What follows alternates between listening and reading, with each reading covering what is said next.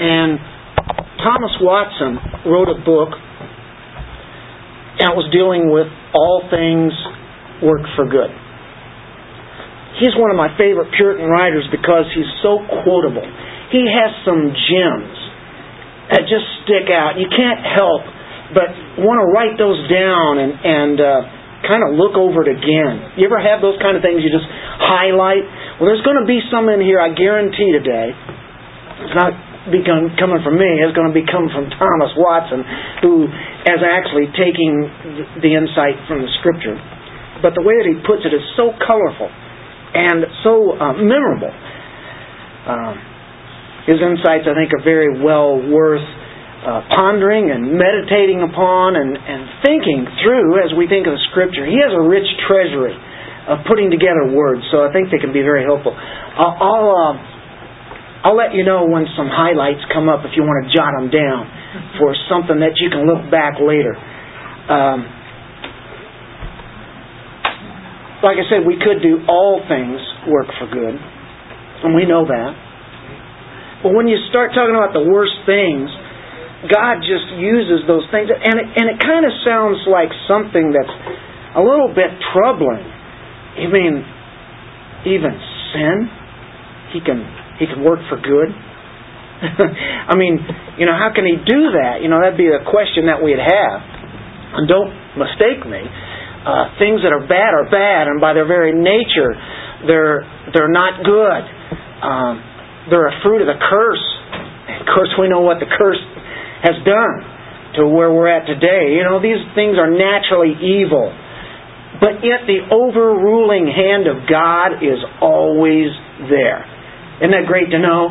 God overrules even the worst things that go on. And we're talking things that are even, the morally bad things, the things that we can think of the worst, and yet He can make them for good.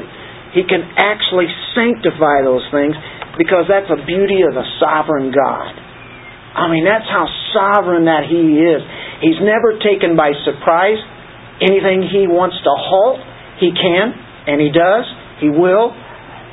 But even the worst of things, and it's for good. I think that's just incredible. I think that's about the wonderful providence of God as He works every little detail out in our lives while we still have the choices that we make, whether they're for the glory of God or they're not. He still puts those and weaves them together for those who are His. And we're going to be looking at 4 of those. What are those? You might ask, what are those, Dennis? What are those 4 worst things? Some of the worst things.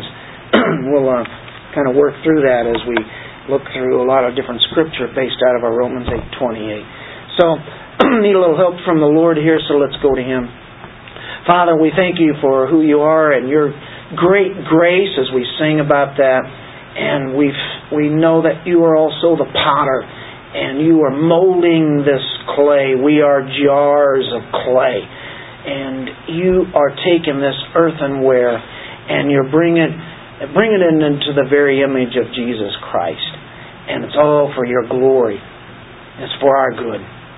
So as we look at these verses today, if they will help us understand a little bit more of the providence and the sovereignty of God and how good we as Christians really have it. In Jesus' name, amen. Amen. The first thing we're going to look at is affliction. Affliction's pretty bad, isn't it? Pardon this ice that's moving around in there. Doctor said I should drink ice water. I'm drinking iced tea today because I drink ice water all day long, every day. And today of rest, so I'm drinking tea. That's not caffeine. How about lemon? No sugar in it. I should have lemon. Is there lemon in there? Sometimes it is. Martin Luther said that he could never really understand what some of the Psalms meant until he was afflicted. You ever read the Psalms? They give you quite a bit of help when you have some kind of affliction or some kind of thing you're dealing with that's difficult. And what affliction does, it teaches us what sin is. the consequences of what happens with it. When you hear the word preached, you see how dreadful sin is, and how defiling, how damning, how evil and wicked that it is. And yet sometimes we take sin to be something no more than a paper lion. A paper lion is not going to hurt you, right? A lion will. But sometimes we just don't take sin seriously until a sick bed comes, and then we have to realize that we're depending totally on the Lord. I kind of forgot, Lord. And He gets our full attention sometimes when we have the affliction that can come to us. And by the way, it can help you know yourself a little bit better. It can help you realize where you fall short of God, and it can bring forth the corruption. That's what we battle against. Watson used the example of a glass of water. Of course, they didn't have purification systems maybe that we do now, but maybe their water was a lot purer too. But he says you could take a glass of clear water and it looks really nice and clean, but you can heat it up and all of a sudden scum can come up on the top. You ever notice that? So sometimes when we get heated up, some of that scum, that corruption comes up to the top, and it's not as clear as we think. We need the fire of affliction occasionally to come along and wake us up. Wake us out of our unbelief. Wake us up out of our not trusting God, depending on Him. God has a special hand in affliction. You can say, well, that's a devil that does that, and God doesn't do that. Well, God still has control of Satan. And yes, we know that He permitted Satan to put afflictions on Job, but God allowed that to happen. Nothing's ever going to happen. That's how sovereign God is, unless God allows it to happen. And He actually steers it when you look at it. You remember in the book of Ruth, you had Naomi, and she said her name was like Mara, which means bitter. And she had, of course, her husband die because of the drought. They had moved to a foreign land, and then her two boys, they died. They had two wives, and she says in Ruth 1:21, "The Almighty hath afflicted me." The Almighty has afflicted me. Now, maybe she's bitter against God, but she knows truth there. Job, whenever, in chapter 1 of Job, whenever he realized what had happened, Augustine made a comment on this. And Augustine says this, he doesn't say the Lord gave and the devil took away. What does he say in Job? The Lord gives and the Lord takes away. Even though the devil was all a part of that, he's just a pawn in God's hands. He's never going to do anything outside God's will. Of course, it's not that God's will that there be sin. That's where it gets difficult. I know. It gets kind of muddy there. But yet at the same time, that's why I say He can use the worst things for good. And how does that make sense? Afflictions. You remember, of course, in Jeremiah, there you have prophecies in Isaiah and all the prophets. There's warnings about the nation of Israel. God is warning them to repent. They don't repent. So what does He do? He brings on the enemy. He actually brought on an evil enemy, Babylon. They conquered Jerusalem, destroyed the city, destroyed the temple. It was in turmoil. It just wrecked it. But you know what? God also said, I will bring you back to your land. The remnant will be my people. And He did that. It says in Psalm 25:10, all the paths of the Lord are mercy and truth. All the paths. He's controlling those. You take a painter, brings in the colors that are so bright and beautiful, just mixes those together and comes out with those perfect colors. And then he puts in some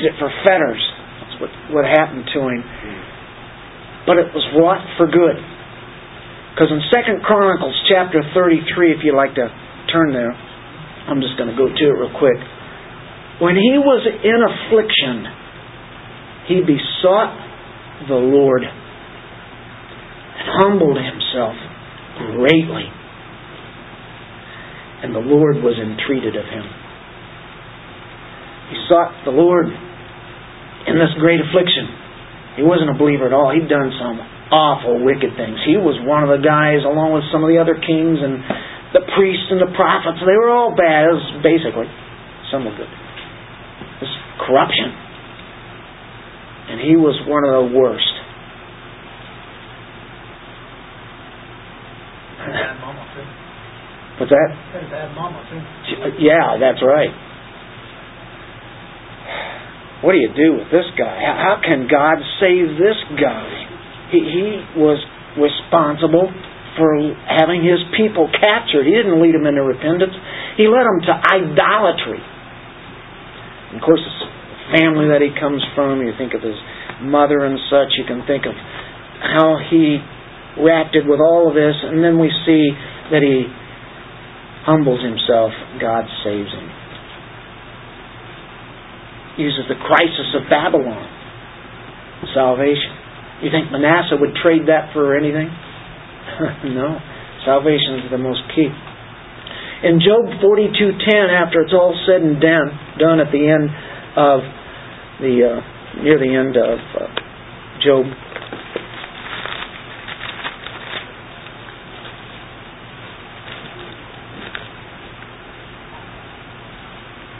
the Lord restored the fortunes of Job. And he prayed for his friends. Kind of advice that they had given him. And the Lord increased all of Job at twofold. Restored the fortunes. Blessed him double. Incredible. We see the end of it. We see the glory of God. Because that's really where it all goes. You can say, oh good, now I have salvation. Well, that's great. But what's salvation about? It's for the glory of God. All about Him. That's really where everything always goes to that point. How about Paul? Just doing his job, doing it intently. God comes along. He is smitten in blindness. He can't see. His eyes, he can't see. All of a sudden, that bright light blinding. He actually blinded him for a short time. God did that.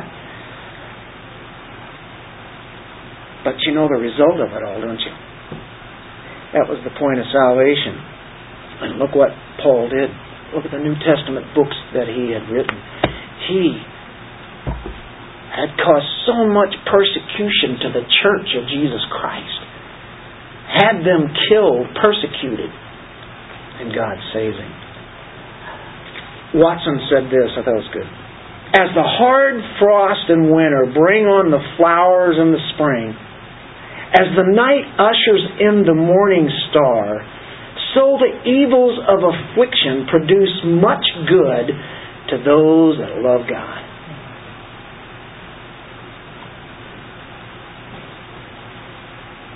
Remember Mary, the angel comes to her and she has a question. What's going on? How can this be? Proper response, I guess, in a sense. Trying to wonder what's going on, how this is going to come about. What I'm going to do is show you several ways how affliction works for good. We've seen some biblical examples. The heart cleaves partly to God, but yet still kind of hangs on to the things of the world.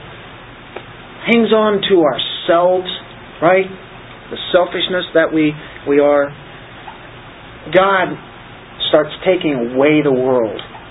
The moment we become Christians, He starts taking away things that really don't need to be in our lives, that are really just absolutely worthless.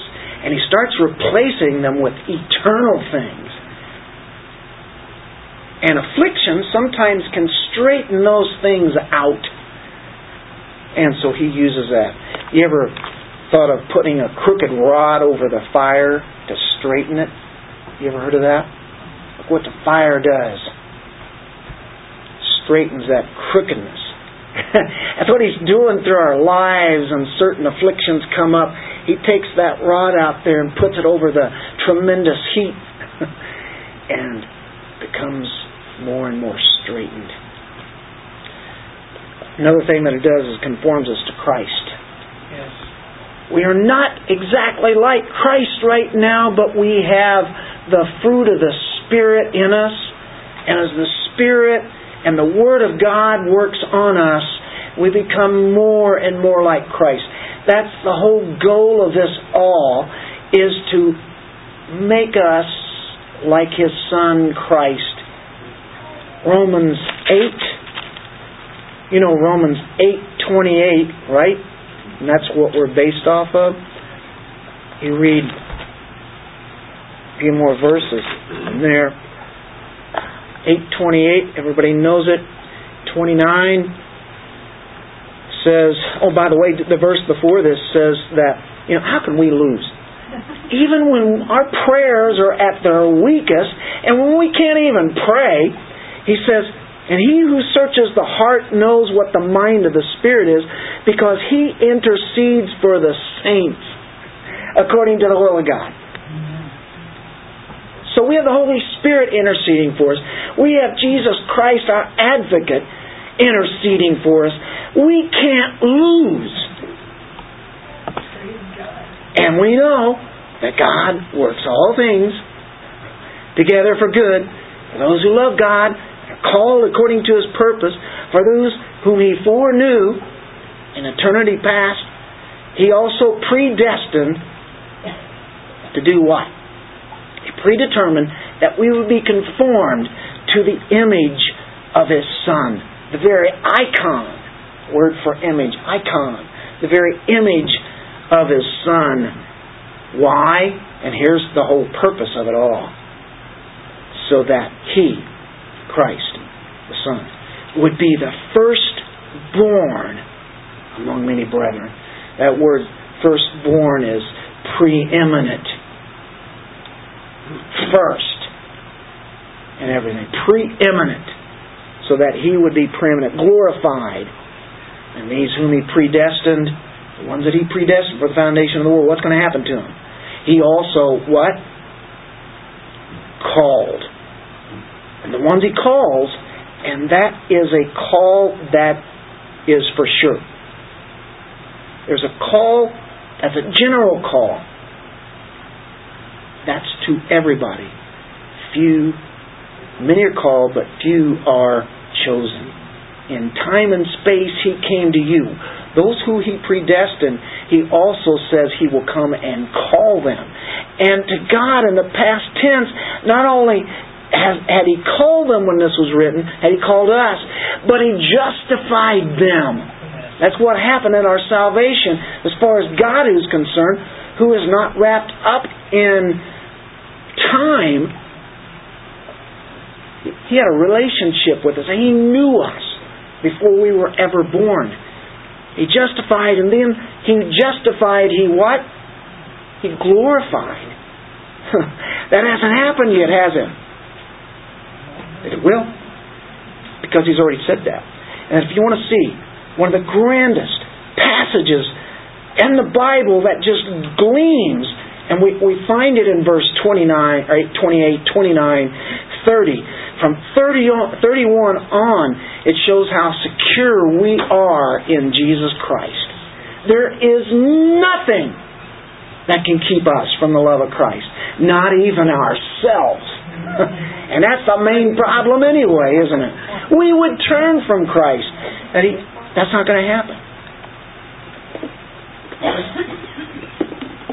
Who will bring a charge against God's elect? Who can do it?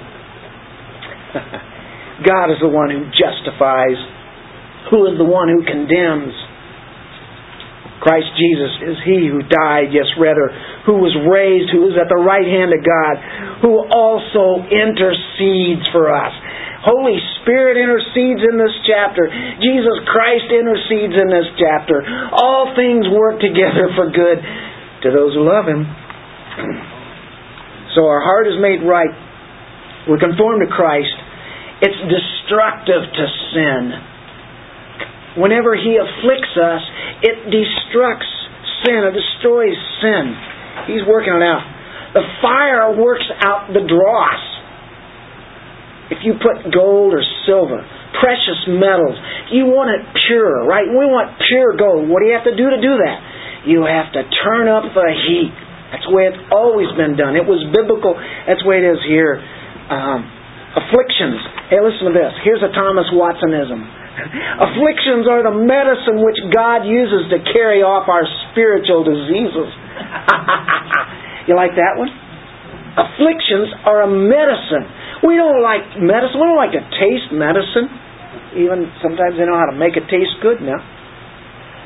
Normally, we can forget to take our medicine because we meant to forget. We don't really care. But afflictions are the medicine which carry off our spiritual diseases. Comes in there, so He uses that to burn off the dross.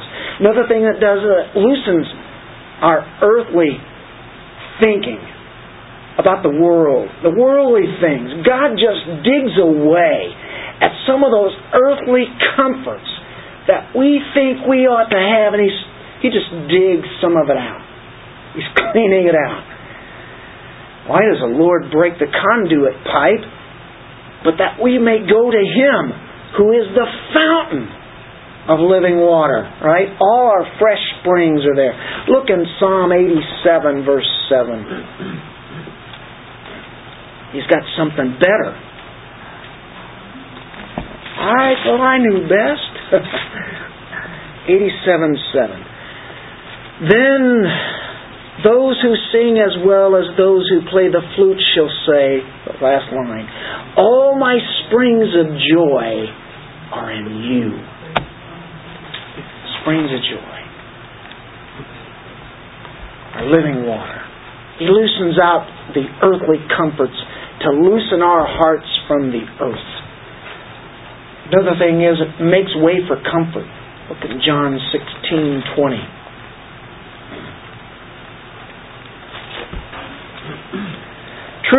Truly, this is Jesus when He says truly. I mean, you will listen to Him anyway, right? When Jesus Christ says truly, I mean, your ears just open up. You're sitting there, you're cleaning your ears out, and you're going like this. You want to hear it. I say to you that you will weep and lament, but the world will rejoice. You will grieve. He's talking about here now. We might grieve, but your grief will be turned into joy. Even right here, right now, it does that. Ultimately, we know it's eternal joy from here on out. Your sorrow shall be turned to joy. It's talking about an inward peace. Joy may not always be laughing. Joy might be through all the affliction, and you still have an inward peace, knowing that, hey, whatever comes about, it's okay. I know what's going to happen. I mean, in the sense that where I'm going to go. After a bitter pill, Thomas Watson says, God gives sugar. God gives hostess treats. Paul had his prison songs. Paul and Barnabas, remember them? When they were thrown in prison. Watson says, God's rod has honey at the end of it. Sweet. And the afflictions, we're still on the afflictions thing. It's the first one. It's the means for making us happy. Happy. Happy is the man whom God corrects. That's found in Job 5:17. Happy is the man who God disciplines. Happy, blessed. What politician or moralist ever placed happiness in the cross? Job. In Job you find that. How do afflictions make us happy? It makes us draw near to God. To draw more near to God than we ever have been before. He sets our worldly comforts on fire. And then we run to Him. He wants us running to Him. You remember the prodigal? Of course, he was an unbeliever. He left. But he came back. He was drawn to return home to his father when the deluge of affliction had struck him. Got down to the worst point.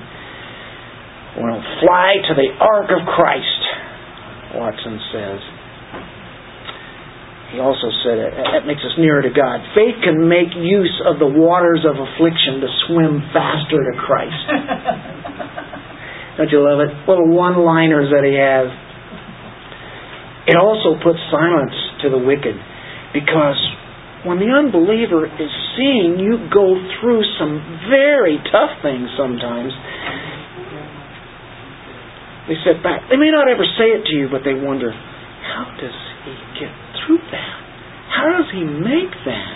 And then when you do get through it, can you imagine the atheists that see that a godly person has gone through some of the worst trials, and they see what happens? It stops their mouths. Another thing it does, and we'll move on to point 2, it makes way for glory. Affliction makes way for glory. So how's that? Turn to 2 Corinthians 4. One of my favorite ones. I think you guys like this one. I know you like this one. You've heard it over and over and over. 16 explains what's happening as we are being trimmed down, as the dross is being ripped from us. In 16, therefore, 4:16 of 2 Corinthians, we do not lose heart. Don't lose heart, brethren, right? Don't ever lose heart. Don't lose your hope. But though our outer man is decaying, that explains what's going on physically, even though, yet our inner man is being renewed day by day. How about day after day? Here we go. Here's the verse. That explains what's going on. From momentary light affliction, there's the word, light affliction, momentary, is producing for us. It's producing for us. It's working for us. What's a product? An eternal weight of glory. That is prosperity teaching right there. Because it goes way beyond here. I'm not saying the delights that we have here and all the things that we need to get by are negative and bad. They're good. God has blessed us. Great. Fantastic. Now go use it on others, right? Give it away. But right now, if you're going through some kind of affliction, he says, just put your mind on the thought you have an eternal weight of glory. It's not momentary. It's eternal. And it's far beyond all comparison. No humans can even understand what that's going to be. While we look not at the things which are seen, but at the things which are not seen. Faith doesn't. It does see. It sees God. It may not necessarily see the things around that we like to have changed. For the things which are seen are temporal or momentary. But the things which are not seen are eternal. That's putting our sight, our minds, our thoughts, that's renewing your mind. Because now it takes your mind off of what your circumstances are, good or bad, and what does it do? Places it into the heavenlies.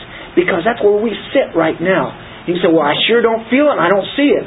And it says it right here. Those are the things that are not seen. And he says, look at the things that are not seen. Look at stuff you can't see. It sounds just like God. He says things that sometimes don't make sense. And then when you start learning His Word, it makes all the sense in the world, doesn't it? Or all sense in heaven. And this great stuff, is this life-building stuff? My. Well, God first lays the dark colors of affliction, and then He lays the golden color of glory on top of it. The worst that God does, and here's another Watsonism, you can write this one down if you like. The worst that God does to His children is whip them to heaven. Because we know Hebrews 12 talks about what? Discipline. And if we're not disciplined, and then the Father doesn't care, But discipline means the Father does care. He wants them to be trained to discipline right. And here, if these things that are the worst that God does is bring us into heaven with a little bit of discipline. Make way for glory. That's what it does. That's what affliction does. Now, let's go to the second one. That was pretty bad. I don't like affliction. Does anybody here like affliction? No. I don't like it at all. fact of the matter is, though, here's what it does. Now, second one is temptation. That's bad. I don't like temptation. I hate it. I really hate temptation. And the sad part is that every one of us could sing this in unison and in harmony, and we'd all be saying, yeah, I hate temptation. I just hate it. I don't want it to be there. You have a tempter. The tempter is lying in ambush. The tempter happens to know what particular saints' ways to go, maybe the wrong way, and he can use that. It's our temperament. He observes our temperament. He observes what we do, what we tend to go to, and sometimes those things he can really use. He can bait us up with temptation. It's like the farmer. He knows what the grain is best for the soil. You know, that particular kind of thing can grow here. Well, that's what he looks for, the temperament. The devil cannot go into your mind and know your thoughts. You know, that's good to know. He doesn't know your thoughts. He's not God. Yet he does know your temperament. And that's where he lays the bait. Matter of fact, he will lay the bait at the perfect time. He is very intelligent, and he makes use of things. He's like a fisherman who's casting out, his bait. He knows when the fish are going to bite. He's not even going to go out at a certain time and say, they're not biting right now. He's done this. He knows, he's observed that. He knows the river. He knows when it's a good time, when it's a bad time. So he can do that. He makes use of all sorts of different things, near relations and opportunities that he takes and things that surrounding us. And he is most to be feared when he's transformed into an angel of light. He came to Christ with Scripture in his mouth. Christ replies back, "It is written."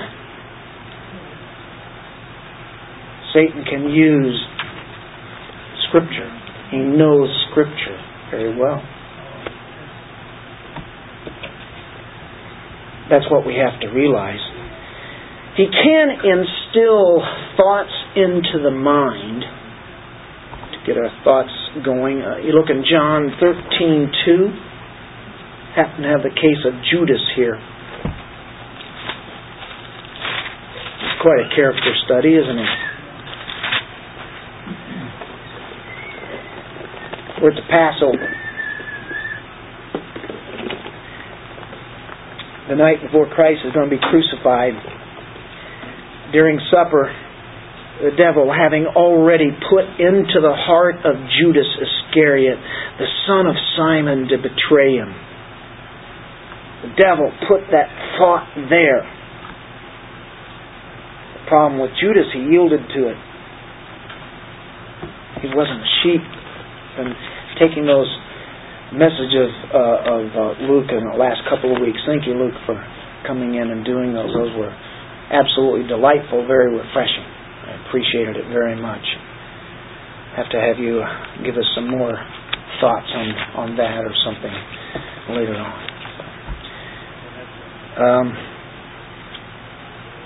We know that Judas is not the sheep. We know about that. But at the same time, he made his own choice, while at the same time Satan is putting that thought there. And you know how that works out? It goes beyond my mind. That's just the way it worked. There's some kind of an inclination to temptation. Do you know we get inclinations to temptation? Where do some of those thoughts come from? In 1 Chronicles 21:1, Satan provoked David to number the people. You remember that? Yes. And that was a terrible sin. He said, numbering the people. It was more to that than just, I need to know how many people are here. There was great pride in what David was doing. And there was consequences that came out of that. Well, that's another story. We'll go on. Temptations are overruled by the sovereign God, because He works it for good to us. You say, yeah, but what happens when we sin? God doesn't just wink at it. No, He doesn't. He's saying that He makes me sin. Never. God cannot and will not ever make us sin or tempt us. It says in James 1, so we can't even use that. Never will He. That's not His will for that to happen. Temptation can send the soul to prayer. When we're realizing we're being attacked, where should we go? Go to the commander. Commander. He's the one that fights the battle. Put your armor on, right? Ephesians 6. We can pray very fervently when we're getting attacked. And it sure seems like this is the devil himself or one of his henchmen. Right? The more a child of God is tempted, the more he fights against the temptation. Because we hate it. And when we've failed and we've done it, we know what we did. And temptation can take away pride. It fades that. In 2 Corinthians 12:7, there you have Paul, who had seen the third heaven. Amazing what he saw. Well, what did he see? Things he couldn't talk about. You can't put it in the English language.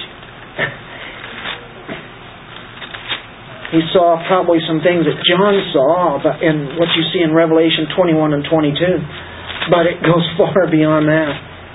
Our human minds will not enter into that kingdom. That's why we have to be glorified. Because we couldn't enter that. We cannot understand all the glorious things that are in heaven. What it's about. We could not. We can't see God. We can't see Christ right now. But the glory that's there, we'll be able to see. Because we will be glorified. But in the meantime, Paul was there. What is a natural tendency to do? Start telling people, hey, God brought me up to heaven. I'm not trying to brag or anything, but here's some things I want to tell you about. What does Paul say? What does he say? 12:7. Because of the surpassing greatness, that's just what I was talking about, of the revelation. They're surpassing it. You can't even understand it. Not in this human mind. For this reason, to keep me from exalting myself, there was given me a thorn in the flesh. Whatever that was. A messenger of Satan to torment me, to keep me from exalting myself. He's human like us. It is easy to have that pride. Matter of fact, he said, I implored the Lord 3 times that it would leave. And you know what the Lord said? My grace is sufficient for you, for power is perfected. Perfected. Wow. Power is perfected in weakness. Most gladly, therefore, I will rather boast about my weakness, so that the power of Christ may dwell in me. That's incredible. So, definitely temptation can take down the pride, can it? Whenever we're tempted, temptation can come from Satan. At the same time, God can say, okay, it's coming from me, this is a trial. I'm not tempting anyone. But Satan tempts. God can still use it as a test. Isn't that interesting? Kind of twofold there. Temptation really is a trial of our sincerity. How sincere are we? It's almost like God saying, okay, you're tempted by Satan. Now what you going to do about it? Put it into action, right? Temptation works for good. Matter of fact, we can comfort others when we have been tempted and tested. Sets the power of God working. We say, yeah, but sometimes Satan foils the child of God. He gives in, he caves. Anybody identify with that? Nobody put their hands up, but we all know all of them would go up. Well, how? Yeah, there can be a fury of temptation. We blew it. We sin. A saint can be overcome. But it will be overruled for good. Because God is in control of this. God makes way for augmenting His grace. Amazing. Peter was just tempted to self-confidence, and he presumed himself upon all of the strength of his own way, and he stood alone. Matthew 26:75 says he went out and wept bitterly. He knew that he had failed. Jesus told him that Satan's going to sift you like wheat. God could have kept that from happening, but He didn't. But it worked for good. Look over in the book of Acts, you'll see a guy by the name of Peter preaching the gospel. Filled with the Holy Spirit, with power. Read his first and second epistles. Amazing how a man was changed. Occasions of sin, yeah, God can use it. Watson said, so the wind of temptation is a contrary wind to that of the Spirit. But God makes use of this crosswind to blow the saints to heaven. So as we talk about all this negative stuff, do you see how positive really this all is for the Christian? It's all going to work out for good. So I sinned there, but hey, it's good. It's okay. I can sin all I want because it's going to work for good. Don't say that. Romans 6 says, may it never be that His grace would abound because of my sin. Forbid that, right? But you can look back. You know the grace and forgiveness is there. What about whenever the evil of desertion of God seems to happen? And what I mean by that, it seems like I pray and it just doesn't seem like God is listening. For a season sometimes it seems like He just kind of vacates His spot. We know better doctrinally, we know He's there, but yet you don't feel Him there. Well, actually, we are the ones who desert Him. We desert Him first. It's not that we're not going to come back, but the close communion that we so much desire for is not there. Well, I'll tell you some good news. Romans 8:28 says, God works all things together for good to those who love Him, called according to His purpose. Did you know what? He can't ever desert the ungodly because He's never been there with them. I mean, in the relationship, right? The foreknowing and the knowing them, right? None but the godly are capable of desertion. Wicked men don't know the love of God. They don't know the grace of God. They don't know what they want. They're always looking for different things. Why is the world doing some of those things? You say, yeah, I did some of those things. I sure am glad I'm not doing those anymore. Why didn't I see what was going on? Because you were blinded. 2 Corinthians 4 says you're blinded by Satan. But Christ comes in with the glory of the gospel, shines upon your heart, and you come to life. Another thing is, Watson pointed out, the seed of grace is planted. It's underneath the dirt. You don't see it. Hasn't grown yet. You don't see the crop when you first plant it. But who knows how much? I mean, we are expecting a big crop out of this, right? All the seed that we put in. The earth is a great example of, you can look at it, don't see it, but you expect more will come out of it. And it does. The sweet fruit of joy. You may not see it. David was in a state of dejection. Psalm 51:11, he said, take not thy Holy Spirit from me. Holy Spirit's always here. that shows that there was a residing of the Holy Spirit. But he's talking about a feeling of desertion, which he had for like a year. It just really ripped at him and tore him. Augustine said he does not pray, Lord, give me your Spirit, because why? He already had him. He does say, don't take him away. I want your presence always. Don't desert me. By the way, in Isaiah 54:8, it says, in a little wrath I hid my face from thee for a moment. That was from the nation of Israel. God hid His face, brought on judgment. But He says, but with everlasting kindness will I have mercy on you. By the way, those desertions are but for a time. Just a little season. And they are for good to the godly.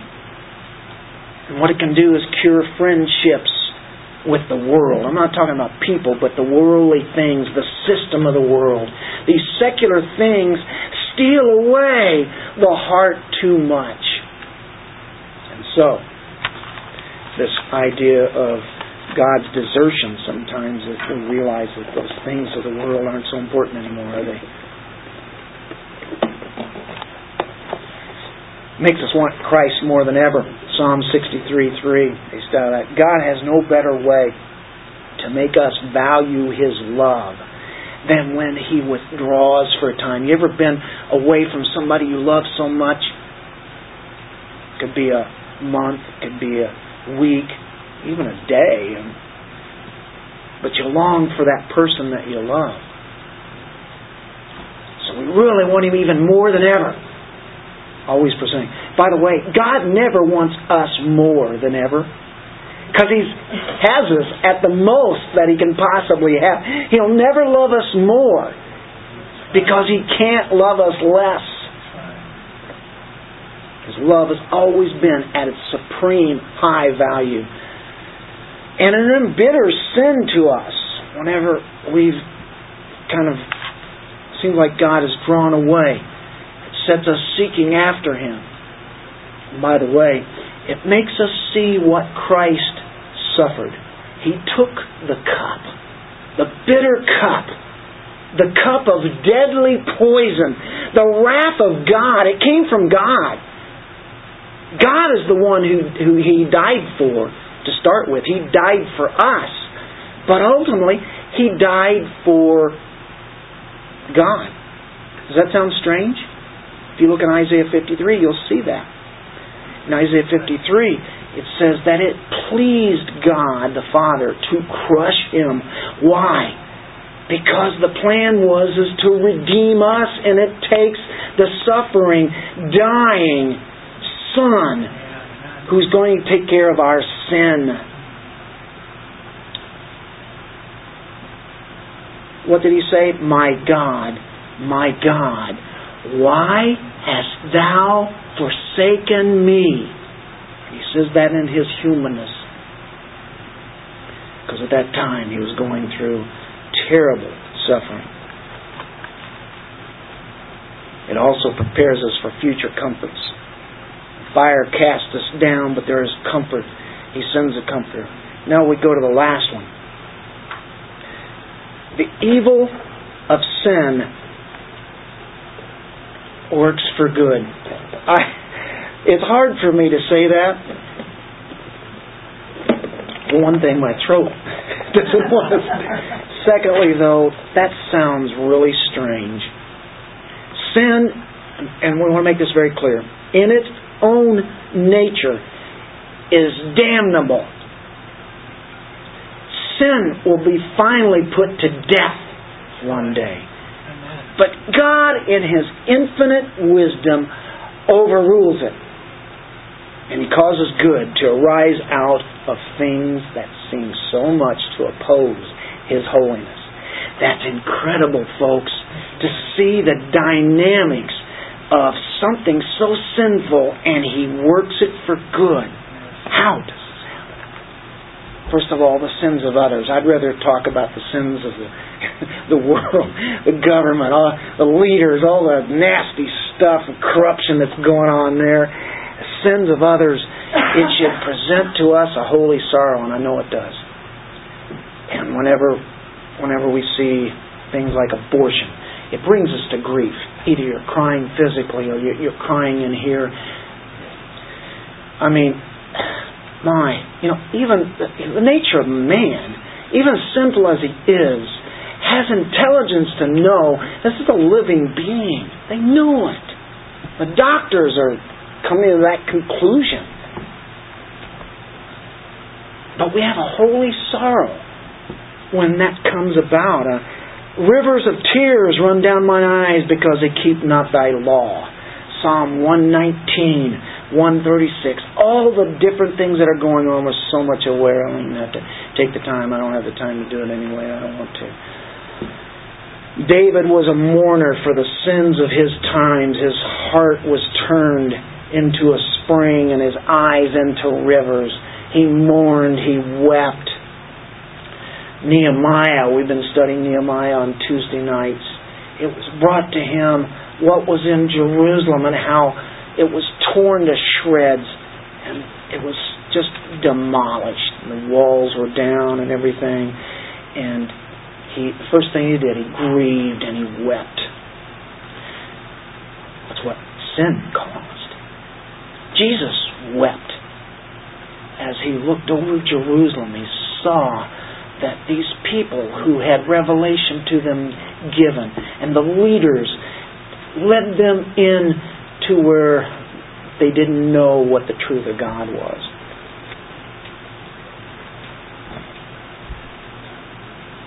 We weep, we grieve for the sins of others. We even repent with them. We identify with them. This nation, Lord, we're so sorry of all the things that it's doing. Mark 3:5, Jesus said to this, He wants us to have a Christ-like heart. So when we look at the sins of all the things that's going on, He was grieved for the hardness of their hearts. Jesus was grieved. Mark 3:5. Last of all, and getting ready to close on this, our own sinfulness. We can see the sins of others. We have to see the sins of ourselves, and that's really where it starts. He's going to work it for good to the godly. Only our sin. He's not going to work the good to the unbelievers. Their sins are not going to work for good. But it's to the ones who love Him. He will still make our own sins turn out for good. There's nothing good in sin. Sin is poison. It corrupts the very lifeblood of us. It brings death, James says, ultimately is what it says. Augustine said, God would never permit evil if He could not bring good out of evil. I think that goes back to His very plan. You can say, well, why is there evil then? Why did He allow it to happen if He's in such control? I think that question goes beyond our thinking. But I can say this. There would not be a cross because He wouldn't have had to die for sin. There would not be grace. We would never understand what grace is. We'd never understand what mercy is. We'd never understand that love that He did demonstrate on the cross. Those are some of the elements that we can see, the attributes of God. We would never, even in eternity, understand it. And when you've been brought from death to life, you experience that. You see it theologically and you see it in your own emotions, what God has done. Sin can make us weary of this life. I see it, and I see it more than I ever did before, and I think it's purely because I'm just getting older. It's like I just hate it more than I ever did before. I see it out there, then I see it in my own life, what I still need to be trimmed of. I hate it. I'm weary of this life. Lord, come back. Come quickly, Lord Jesus.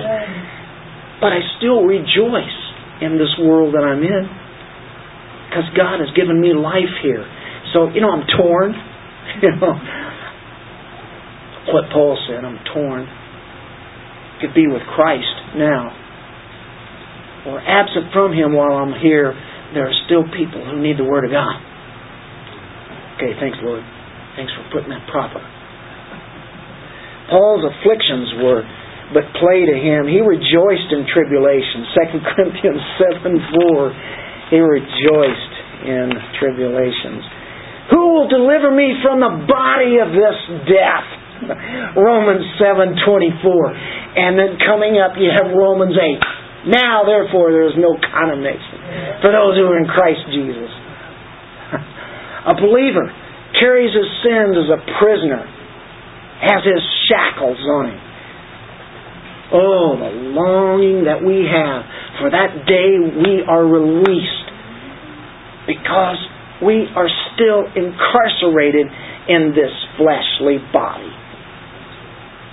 It's a good tool, it's a good instrument that is to be used here, but it can't be used in glory. You have to have something new and better. The sense of sin then is still worked out for the good. When we're self-searching and self-abasing and self-judging, looking at ourselves correctly according to what the Word of God says, and we say, I'm guilty of these sins, Lord. I'm guilty of this. And we confess to Him. We repent. We judge ourselves in the sense it says in Corinthians 11, the Lord's Supper. Make sure that, if we judge ourselves, then we don't have a judgment coming from the church or judgment even coming from Christ. A subtle heart needs a watchful eye. Watson said, the heart is like a castle that is in danger every hour to be assaulted. So, that brings us full circle. Because one of the first things we think about is, what about my sin? It's been taken care of. It's taken care of the cross. Hallelujah. Praise the Lord. Glory Almighty. This is amazing that you could take the worst things that can ever happen and you can think of some terrible, terrible, awful things that can happen. And then what do? You look at Him and still at the same time knowing He's going to work this for good somehow. I don't know how, but I can tell you, I know that He's going to do it because He promises it here. You like this Romans 8:28? Amen. And Genesis 50:20? You meant for evil, as Joseph said to his brothers, but God meant it for good. That's right. To those who love God, are called according to His purpose. Let's pray. Father, thank you.